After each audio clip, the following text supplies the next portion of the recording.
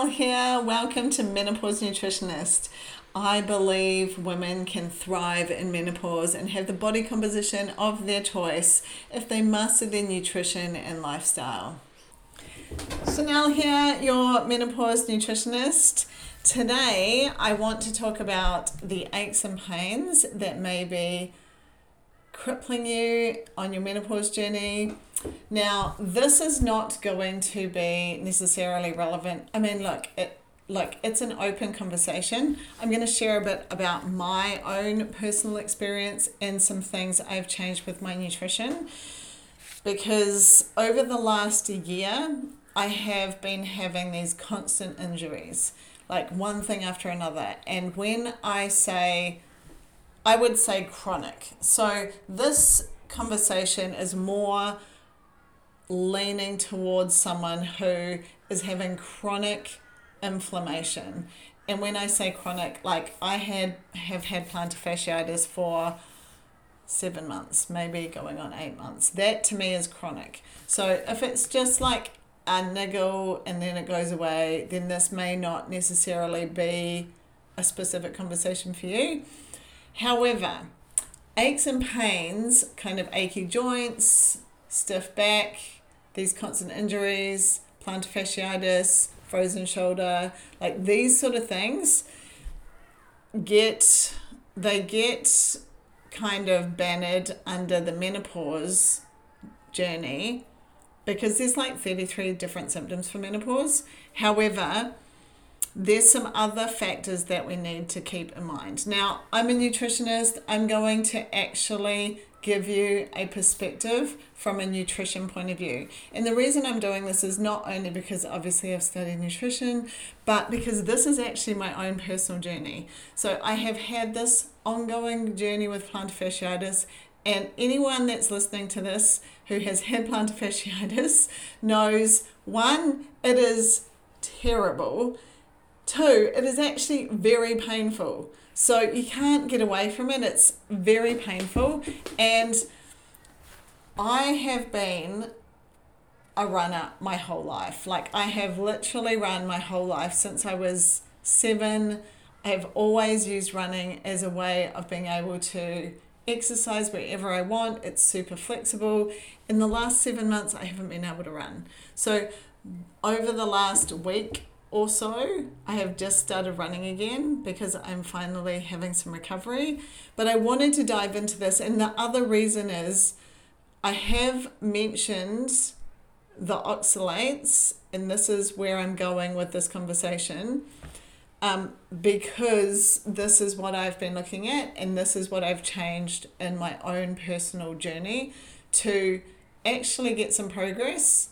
Now, the more I've studied this, the more I've looked into it, the more I've experimented on myself, I personally think this has an impact on a lot more people than what they realize. Now, I'll start with, and I've had a lot of people asking me about it, and it could be because I am sharing my own journey with healing like injuries and like looking at oxalates, and people don't know what they are. So I want to open this up a bit more, and I've had lots of people asking me about it, so I thought I would just do a blanket update, and then you guys have the information as well.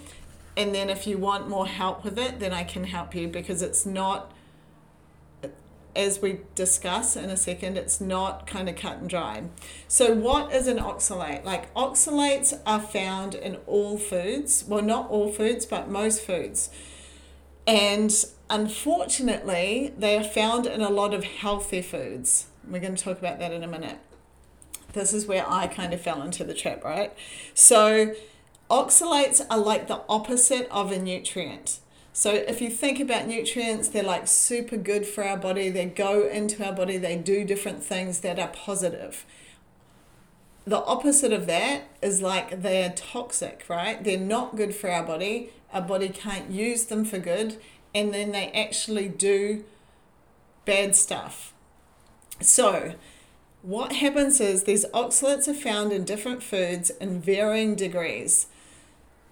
There's like a varying scale, if you like. So for example, spinach super high in oxalates, known as a bit of a superfood, but super high in these oxalates. So if you personally, now, and this is where this is not a blanket conversation, this is if you are having symptoms of inflammation, achy joints, maybe you're having something like plantar fasciitis and you can't get rid of it, some sort of chronic ongoing inflammation in your body, this was what led me to this kind of conversation or looking into this way of thinking or investigating, because I knew there was underlying inflammation in my body and I had to work out where it was coming from. So when you're doing all the things and then you're still not recovering and there's inflammation, you're like, what is causing the inflammation? It's coming from somewhere. There's something I'm doing.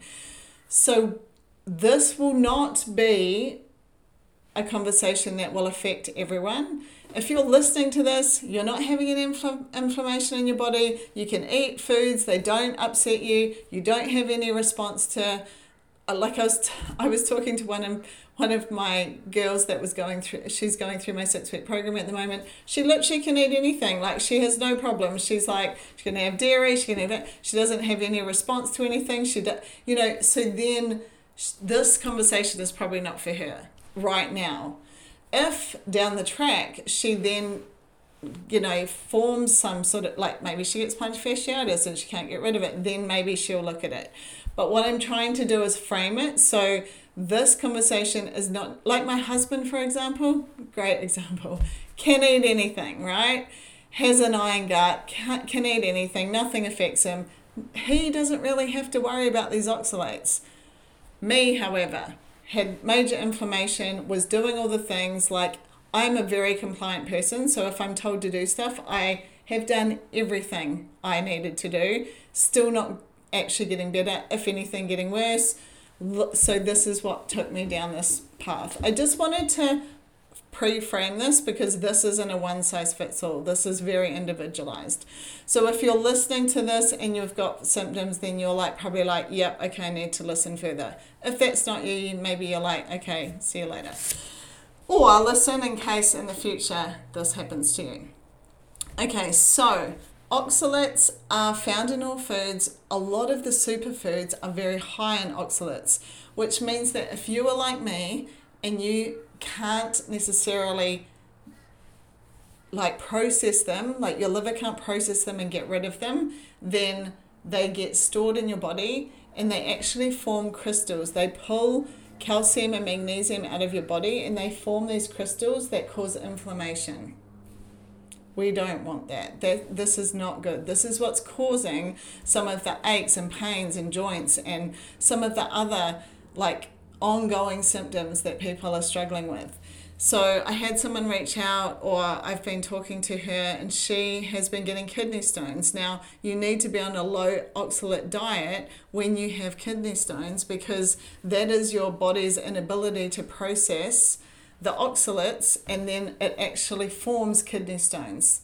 That is one of the symptoms. So there's different symptoms that play out in your body, and when you go through and kind of assess whether you have any of these symptoms, I had some of these symptoms. Now, also some of these foods that are high in oxalates, when I would eat them, my body would give me a notification. Now, if you've listened to anything that I've put out before, you'll hear me talk about farting and bloating and whatever.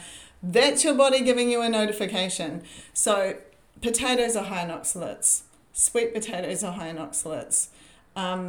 Dark chocolate is high in oxalates. Cocoa powder, really high in oxalates. So for me, I would eat all of those foods and then I would start farting. And so it was a notification that my body was not really that happy about it. So the short end of the version here that I'm trying to tell you is if you are suffering with inflammation, if you have had kidney stones in the past, you need to be on a low oxalate diet. Now, here's the catch. You cannot just go cold turkey on this. I did make the mistake of trying to do this. This is my personality. I'm a bit OCD like this. It does not work that way.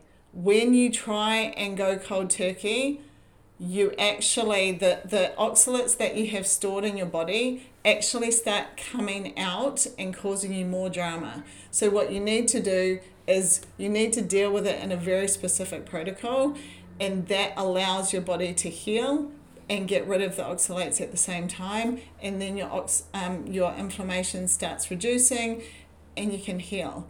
So if any of this sounds like your journey, because I now feel like I'm healing, and my plantar fasciitis is like so much better. I will tell you at the same time that I have had dry needling. I had dry needling last week for the first time, and my plantar fasciitis is like so much better since having the dry needling, so that's helped as well. But also my body is just repairing, because I actually now I'm eating a low oxalate diet, so I am avoiding things that are very high in oxalates, and I'm following a protocol to be able to heal and get rid of the inflammation. So putting this out there, so if anyone else is listening, if you have any questions, just drop them here. If you actually need help with this, if you feel like this may be you, then maybe we should jump on a call. We can just talk a bit more about it. There is a certain protocol that you need to follow to be able to move through this and let your body heal and get rid of the inflammation. Working with menopausal women, I hear the achy joints and, this sort of thing a lot, or the ongoing chronic injuries. So if that's you, then this is probably something that you need to look at, like seriously, and then get a protocol around how to deal with it. So I'll put together an oxalate cheat sheet. I've got all the information there. I've just got to put it together. So anyone that needs that information, then reach out, because you're going to want to arm yourself with the knowledge of the foods that you can and can't eat. And then, like I said, if you need, if you're listening to this and you're going, yep, that's me, I definitely need to do something about this or have more information, then just reach out. We probably need to jump on a call and talk it through. It's a little bit more complicated than just because it definitely is a personal journey, but you don't need to be suffering with the inflammation. So some of the foods that are very high in oxalates, and this is what kind of can catch people out, like myself, obviously spinach. I'm not sure if I'll ever eat that again. Almonds, so I was making my own almond milk, so super high in oxalates, not helpful. Soy products, potatoes, sweet potatoes, tea, so that was one thing I've had to look at. Dark chocolate, another thing I've had to look at. I'm just trying to think off the top of my head. Rhubarb is very high. That's not a problem for me. So there's a number of chia seeds, a number of really, like you would class them as superfoods. So some of the women I have connected with, they were having like green smoothies every day with all these products in them and having exorbitant amounts of oxalates. I feel like I was a little bit lucky I wasn't too terrible in that respect, and they've ended up being really sick. So they're healing themselves now that they know, and they've been able to obviously reduce the consumption and then let their body heal, but it's a process depending on how bad it is. So it is like a very individual, topic. Each person is going to be different. I am already noticing a difference. It's been a couple of months for me, and I have, done it. I've tried to do it the correct way.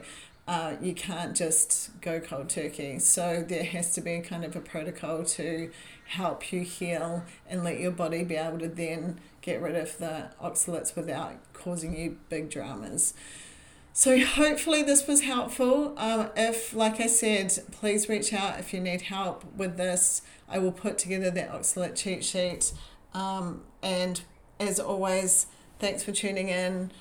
If you are happy to give a 5-star rating, a review, follow, like, subscribe, share, I would truly, truly appreciate it.